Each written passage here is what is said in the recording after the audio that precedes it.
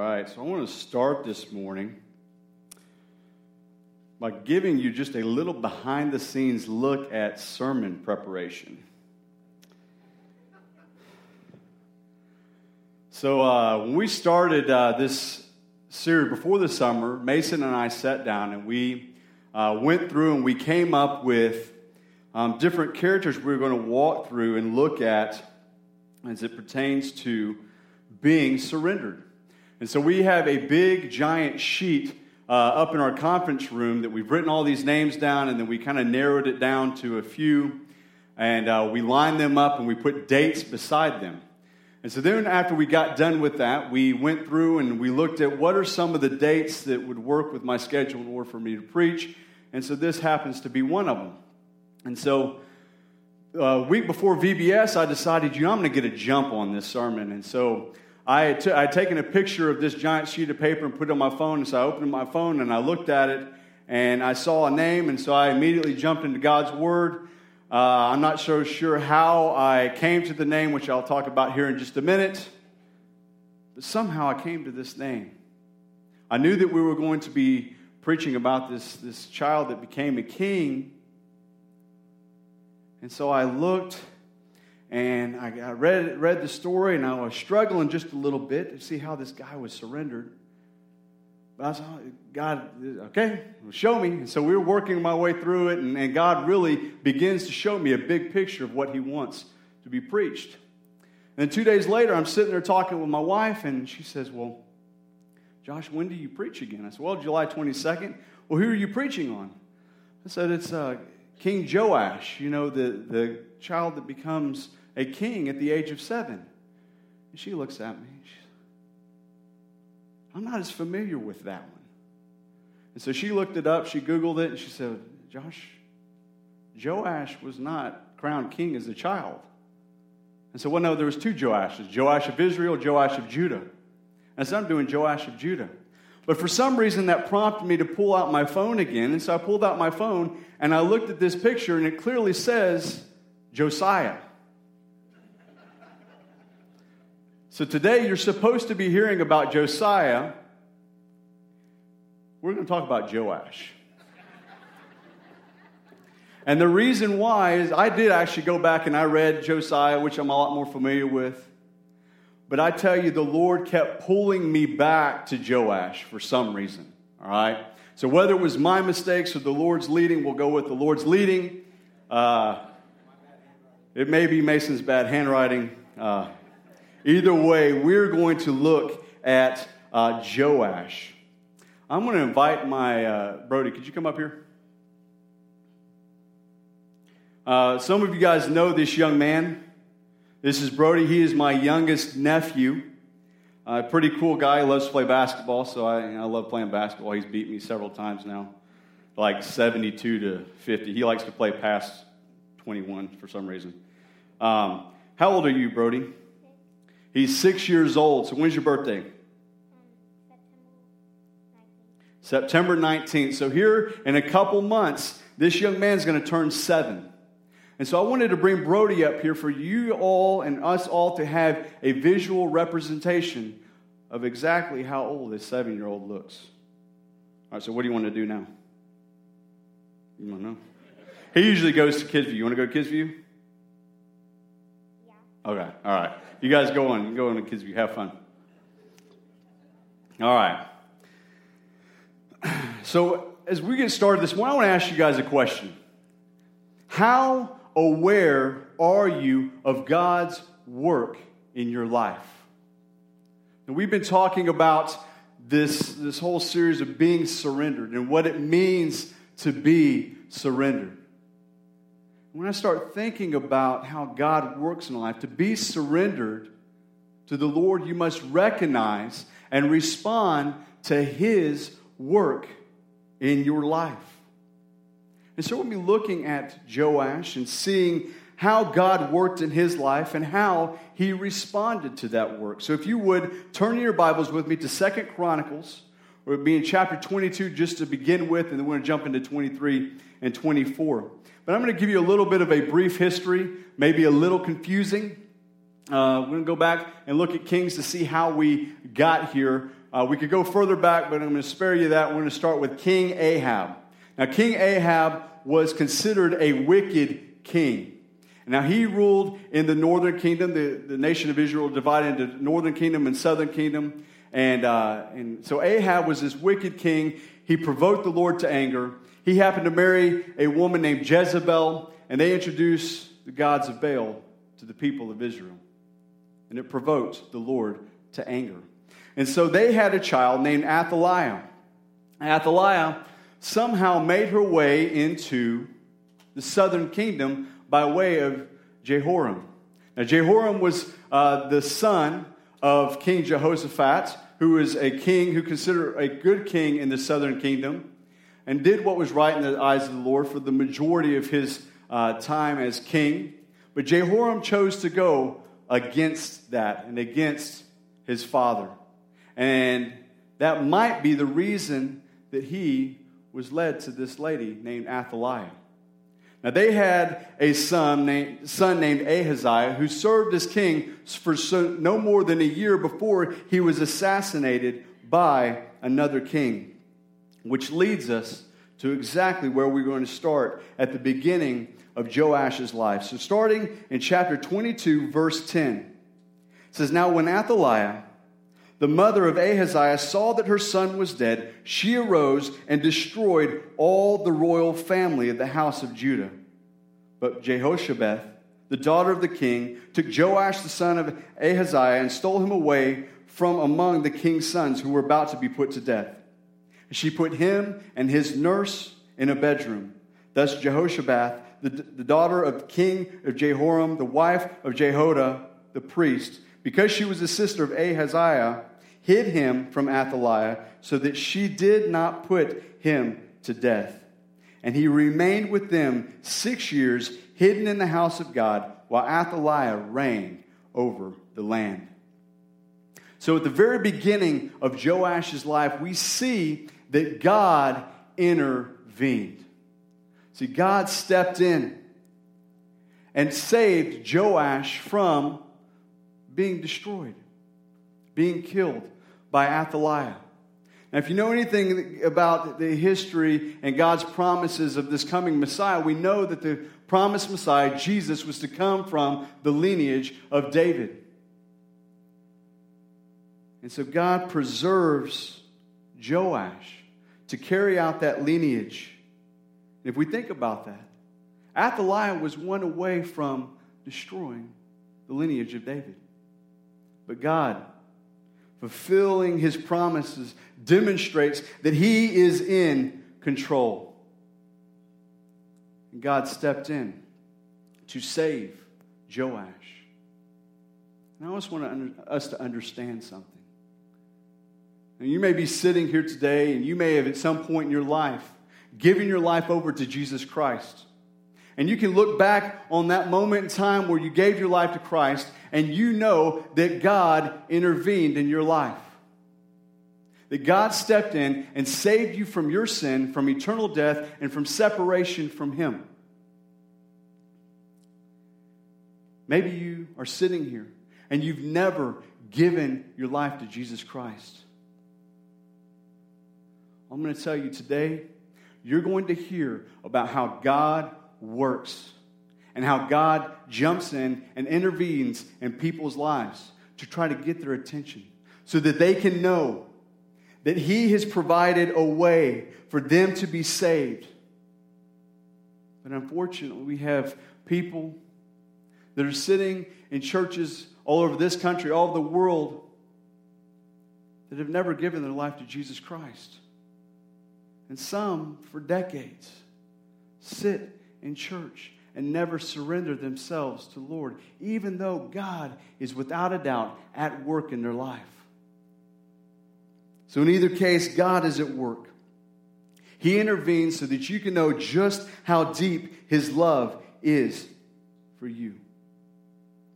Now, Joash was saved, and he was hidden away in the house of the Lord. Now, Athaliah was so wicked that they knew that she wouldn't step foot into the house of the Lord. And so they hid him away for 6 years. And Jehoiada, the priest, over the course of that time, built up some courage. And it says at the beginning of chapter 23 that Jehoiada had the courage, and he gathered the commanders and the leaders from the city of Judah and the Levites and gathered them together and called them to come because he had someone to introduce them to. So they all gathered together. And if you look in 23, at the end of verse 3, it says, "Behold, the king's son, let him reign, as the Lord spoke concerning the sons of David." See, it was from the son that was from the lineage of David. He was the one that was supposed to be sitting on the throne. And Jehoiada comes and presents this son to the people. And then Jehoiada gives further direction. So we need to provide protection. And so they got spears and shields from the house of the Lord that came from King David. And they gave it to them so they could be a protection for Joash. Because Jehoiada had a plan in place that at a time in which there was a shift change that was going to take place, they were going to introduce Joash to the people. And so they organized and orchestrated. They got everyone together, and they surrounded from the south and the north. They surrounded the altar to provide this protection because it was time for them to introduce Joash to the people. Jump down to verse 11. It says, "Then they brought out the king's son and put a crown on him, gave him the testimony, and they proclaimed him king. And Jehoiada and his sons anointed him. And they said, 'Long live the king.'" You see, not only did God save Joash, God had plans for Joash. God had a plan in place for him to be king. And I believe this about our God. I believe that God has a plan for each and every one of us. He has big plans. He has small plans. They may never mean you ever become a king, but God has plans for your life. And it's in God that we find purpose in our life. And so whether it's big or whether it's small, it's important. So I ask you this question. As you make plans in your life, do you look to God for His direction? Do you ask Him, "Lord, what is it that you want to do with my life?" Because He ought to be the one that is in control. So they make Joash king. Guess what happens? The people celebrate. They're excited to have this king. They're running to the house of the Lord. There's singing going on. There's praising. There's trumpets. Athaliah takes notice. She comes down from her throne and she sees everyone running towards the house of the Lord. She gets there, and what does she see? She sees a young boy wearing a crown, standing next to commanders, standing next to trumpeters. People are praising him. She can't help but to tear her clothes and cry out, "Treason! Treason!" But Jehoiada tells the commanders to go take Athaliah and anyone who follows him, put them to death. Put them to death outside of the house of the Lord. And so they did as he instructed. They removed Athaliah and put her to death. And then Jehoiada wanted to make sure that the people understood exactly who did this. Verse 16 of chapter 23 is really an important moment in the life of the people and the life of Joash. Look at verse 16. "And Jehoiada made a covenant between himself and all the people and the king that they should be the Lord's people." He wanted them to understand that it was God who saved Joash. It was God who removed Athaliah, and they were to become people of God. And they were to dedicate themselves to God. The same thing should happen in our life. When we experience God's intervening in our life to save us, we must dedicate ourselves to Him and to what He wants to do in our lives. And so their response was this. They went out to the house of Baal and they destroyed it. They destroyed the idols and the altar. They even killed Matan, the priest of Baal. They were obedient and committed to following the Lord. And Jehoiada gave further instruction to the Levites and said, you are to be in charge of the house of the Lord. You are to carry out the burnt offerings, to make sure that the house of the Lord does not experience uncleanliness. And they did it in obedience. And then he gathered the captains. Jehoiada gathered the captains, the nobles, the governors, and all the people. And they brought Joash from the house of the Lord down to seat him on the throne. And it says there at the end of 21 that all the people in the land rejoiced. God was working in the lives of His people. He was working in the life of Joash. Now in chapter 24 it says Joash, he was 7 years old when he was placed on the throne. And it says that he reigned for 40 years. Now when I read through this the first time, I read through the Second Kings account and Second Chronicles account, I came across verse 2. And verse 2 for me was an attention grabber. It was one of those verses that really jumped out. If you read Kings or read Chronicles, it often introduced the kings as one of two ways. It says either that they did what was right in the eyes of the Lord, or they did what was evil. So let's read verse 2. It says that Joash did what was right in the eyes of the Lord all the days of Jehoiada the priest. Now I found that interesting. And maybe a bit of a foretelling to the end of Jehoiada's life. But I think there's something else that we need to pick up on there. See, God was providing godly instruction in Joash's life. We all need godly instruction in our life. We need people that are willing to invest in us. So I ask you this question. Who has God placed in your life to help you grow in Him?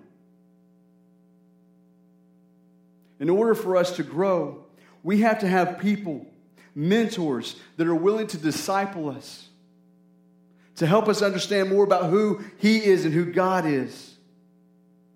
And it's important to pay attention to those who God has placed in your path, because He's placed them there for a reason. I have an interesting thing that happened just this past week. I was out east, and I was with Hallie and Kylie, and we were out east, and I noticed that the car needed gas. So being the good husband that I am, I went by Costco. And if any of you know my wife, she loves Costco. And so I went and got gas. I got real cheap gas there. And so I'm filling up, and doing just normal filling up, not paying attention to a whole lot going on around me. I get back in the car and I sit down, and I'll turn to Hallie and I said, what's that guy's name tag say? So I think I know that guy. So she told me his name. And I jumped out of the car. I ran over and I said, hey. He happened to be a guy that was in my student ministry years and years ago. At this point in his life, he had a full beard. He was wearing sunglasses. He was wearing the vest that they're supposed to wear. I'm telling you, I would not have recognized this guy other than this fact. And I can't help but to think that it was God that did this. The day before, I got on Facebook to do something and, fell into the black hole that it is. And somehow, and this guy, we're not friends on Facebook anymore. Now, I don't know whether that's because he didn't like me. I don't know. Or maybe he lost his account, started new. I don't know what the reason is, and that really doesn't matter. But some reason, something about him came up in my feed, and I happened to click on it because I wanted to check to see how he was doing. And so I happened to look at his page, and I looked and got to see a picture of him. That's the only reason that the next day I'm sitting at the gas station, and I look at this guy who's head down sweeping. The only reason that I recognize him. We've got to pay attention to the things that God is doing us, the people that God has placed in front of us. And we've got to take advantage of those opportunities. I think too often that we miss opportunities to invest in each other. Now in this case, Jehoiada and Joash, there was an age gap there. We celebrate the fact that at Metropolitan Baptist Church, we are a multi-generational church. We take great pride in that both the old and young gather together in this place to worship God. But how often do we miss out on the opportunities to disciple one another? We have this 500 breakthrough boards for a reason. It's so we can be intentional about looking for those that God has placed in our path. We've got to pay attention and realize that God has placed people in our path for a reason. So if you've been a believer for a long time, this is the question you ought to be asking. Who has God placed in my life that I ought to be investing in? Who should I be discipling? Because that's what you're called to do. We're just called to build one another up in Jesus Christ's name. Joash had Jehoiada as his spiritual mentor. He was the high priest. He was the one that was going to guide and direct him to the Lord. So we see as his story carries on, as Joash gets a little older, he gets to the point where he can start making some decisions. And so we see that the first thing that he notices that the house of the Lord had deteriorated quite a bit. And so he calls Jehoiada and says, I want you to gather the Levites and the priests. I want you to go out and I want you to gather the money that we need in order to rebuild and restore the house of the Lord. As he says to them, I want you to go quickly. But at the end of verse 5 it says, but the Levites did not act quickly. 2 Kings chapter 12 says that by the 23rd year of his reign, the priest had not made any repairs to the house. That gives us a cue that he was around 30 years old at this point. And so he summons Jehoiada and says, come on. I gave you instruction that you guys were to go out and to gather the money and bring it back so that we could restore the house of the Lord. Why hasn't it been done? So Joash comes up with a different plan. He says, I want you to bring the money that you guys have collected, and we're going to put that towards the restoration of the house of the God. But we're going to put a chest, we're going to make this chest, and we're going to put it at the gate of the entrance of the house of the Lord. And then it says that they made a proclamation. In verse 9, a proclamation was made throughout Judah and Jerusalem to bring in for the Lord the tax that Moses, the servant of God, laid on Israel in the wilderness. I want you to notice in verse 10 what was the people's reaction. And all the princes and all the people rejoiced, and they brought their tax and dropped it into the chest until they had finished. And whenever the chest was brought to the king's officers by the Levites, when they saw that there was much money in it, the king's secretary and the officer of the chief priest would come and empty the chest and take it and return it to its place. Thus they did day after day and collected money in abundance. So God provides. Joash got to see how God provided in abundance to restore what seems to be God laying on his heart, the restoration of the house of God. I believe that's the same is true for us. We as a church, as you know, are in a time of transition. I know at times it seems like things are going slow and we wonder when things are going to happen. But I believe that God has some big plans in store. But let me tell you, even when we think it's slow, God's timing is absolutely perfect. And at some point down the road, we're going to be able to turn back and look and see what God has done. But I want us to not miss this. That's if we dedicate ourselves to God and his work. That's when he provides. So we got to make sure that our hearts are aligned with his heart. So they collected money in abundance. So Joash and Jehoiada, they hired masons and carpenters to come in, and they restore the house of the Lord to its proper condition. They even strengthen it. The 2 Kings account even tells us that when the money was brought in and the money was distributed to those that were doing various work, there was really no one keeping account of it. They were all accountable to God because they were doing his work, carrying on this task. They had enough money left over that they were able to make the utensils that were needed for the house of the Lord, to carry out the services and the burnt offerings that needed to be done.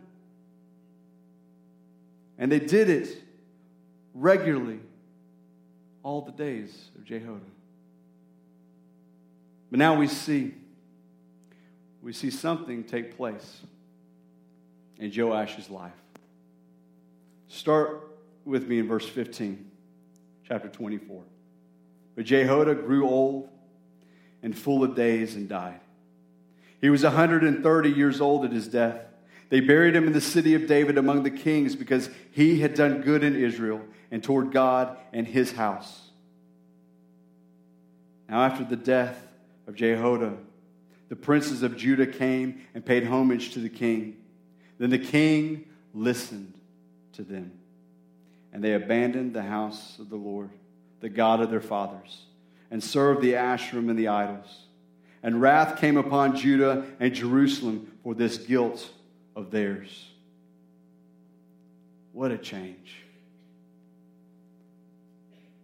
This is the part where I got to, and I said, well, how is this guy surrendered? I think the Lord has something to teach us. Because the first thing that I question is, did Joash ever really take ownership of his faith in God?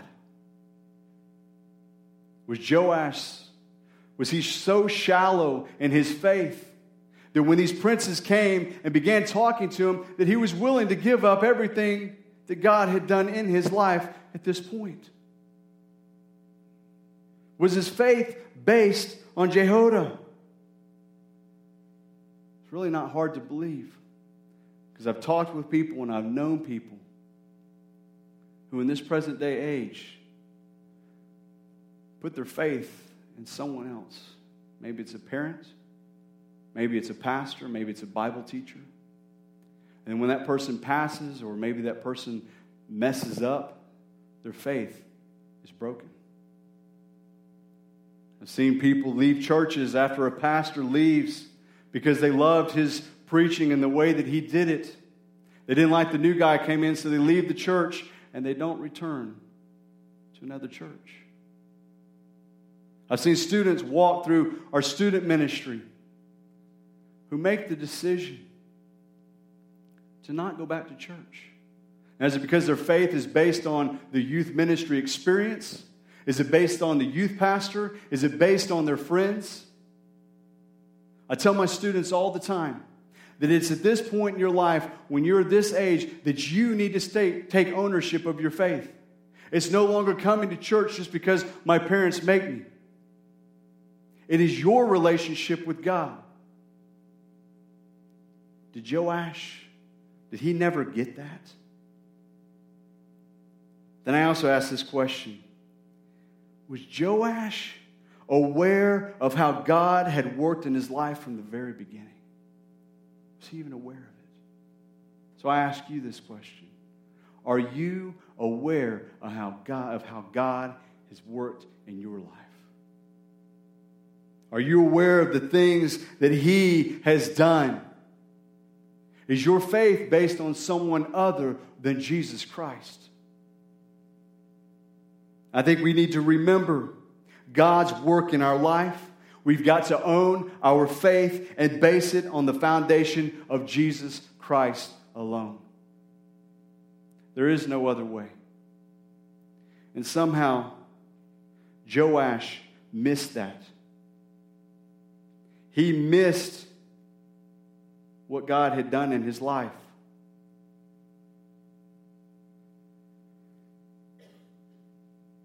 Now, God wasn't done. God was not done with Joash. Look at verse 19. Verse 19, it says, "Yet he sent prophets among them to bring them back to the Lord. These testified against them, but they would not pay attention. Then the Spirit of God clothed Zechariah, the son of Jehoiada the priest, and he stood above the people and said to them, 'Thus says the Lord, why do you break the commandments of the Lord so that you cannot prosper? Because you have forsaken the Lord, He has forsaken you.' But they conspired against him. And by command of the king, they stoned him with stones in the court of the house of the Lord. Thus Joash the king did not remember the kindness that Jehoiada, Zechariah's father, had shown him, but killed his son. And when he was dying, he said, 'May the Lord see and avenge.'" See, God gave Joash several chances to turn back to him. First, he sent prophets to try to get his and the people's attention. Then he made it personal.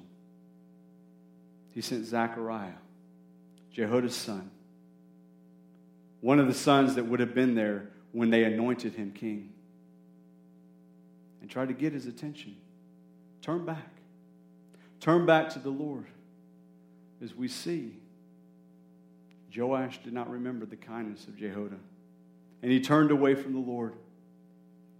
And he killed God's messenger. See, God is at work. He continues to work even when we turn our backs on Him. If you begin to drift away from the Lord, He will work to remind you of who He is and all that He has done for you. Now, I've seen this, unfortunately, I've seen this play out in people's lives. Where someone begins to drift away from God. And God will put up roadblocks, warning signs to try to get that person's attention.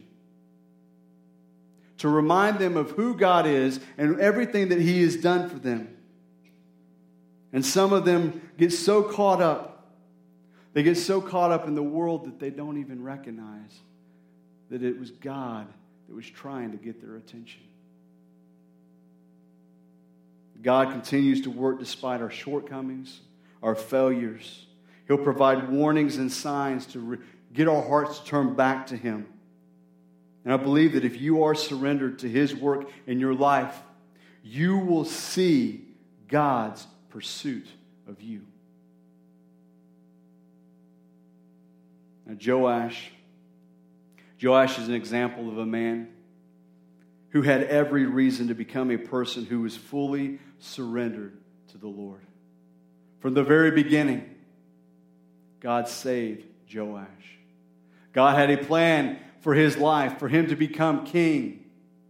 He placed him on the throne. He provided him godly instruction in his life. He did work through Joash. Joash saw God provide in a way that only God can. But somehow, Joash missed it. Somehow he did not recognize that it was God that was at work in his life from the very beginning. See, if we're to be surrendered, we must recognize God's work and we must respond to the work that he's doing in us and through us. See, God sent Jesus.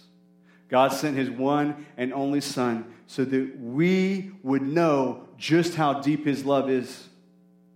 He sent his Son to the cross so that we could be saved from our sins, so that we could be redeemed. Romans 5:8 says, God shows his love for us in that while we were still sinners, Christ died for us. That's love. Demonstrated, poured out on the cross for you. And that's where it begins. I came across this quote from A.W. Tozer. It says, salvation is from our side a choice. From the divine side, it is a conquest of the Most High God. God pursues his creation. There's a little publisher, I started reading his book, God's Pursuit of Man, and there's a publisher's little description, I took a section of it. It says, not merely to assent to Jesus and go on our same old way, but to be conquered by the Almighty God and invaded by his Spirit. A saved person is a transformed person. You see, when God has intervened in your life, when God shows his work to you, we need to respond. And we need to respond to what he is doing. So much that we become a transformed person. We should not look like we did before Christ. There ought to be a difference in the way we act, the way we think, the way we talk, and everything that we do when we surrender to him. Let's pray. Father God, I just want to thank you, Lord. I thank you, Father, for this message. I thank you, God, for the example that you set and what not to do through Joash. I thank you, Lord, for bringing your word to us. But I know, Lord God, that week after week we can sit in a church service. We can hear your words spoken. But to be honest, if it doesn't change us, if we don't walk away from this place different, have we really truly encountered you? We know that your Spirit works in wonderful and amazing and powerful ways. And I ask, Father God, that if there's someone here today that does not know you, Lord, that you would just grab a hold of their heart. I pray for the believers that are sitting in this room. I pray, Lord, that you would grab a hold of our hearts too. That you would do something amazing in each of our lives because we are willing to be surrendered to you. That we're not going to be a Joash. We're not going to recognize the way that you have worked in our life and not respond to it, Father. Draw our hearts to you so that we can be made new because of what you have done in our lives. In Jesus' name I pray.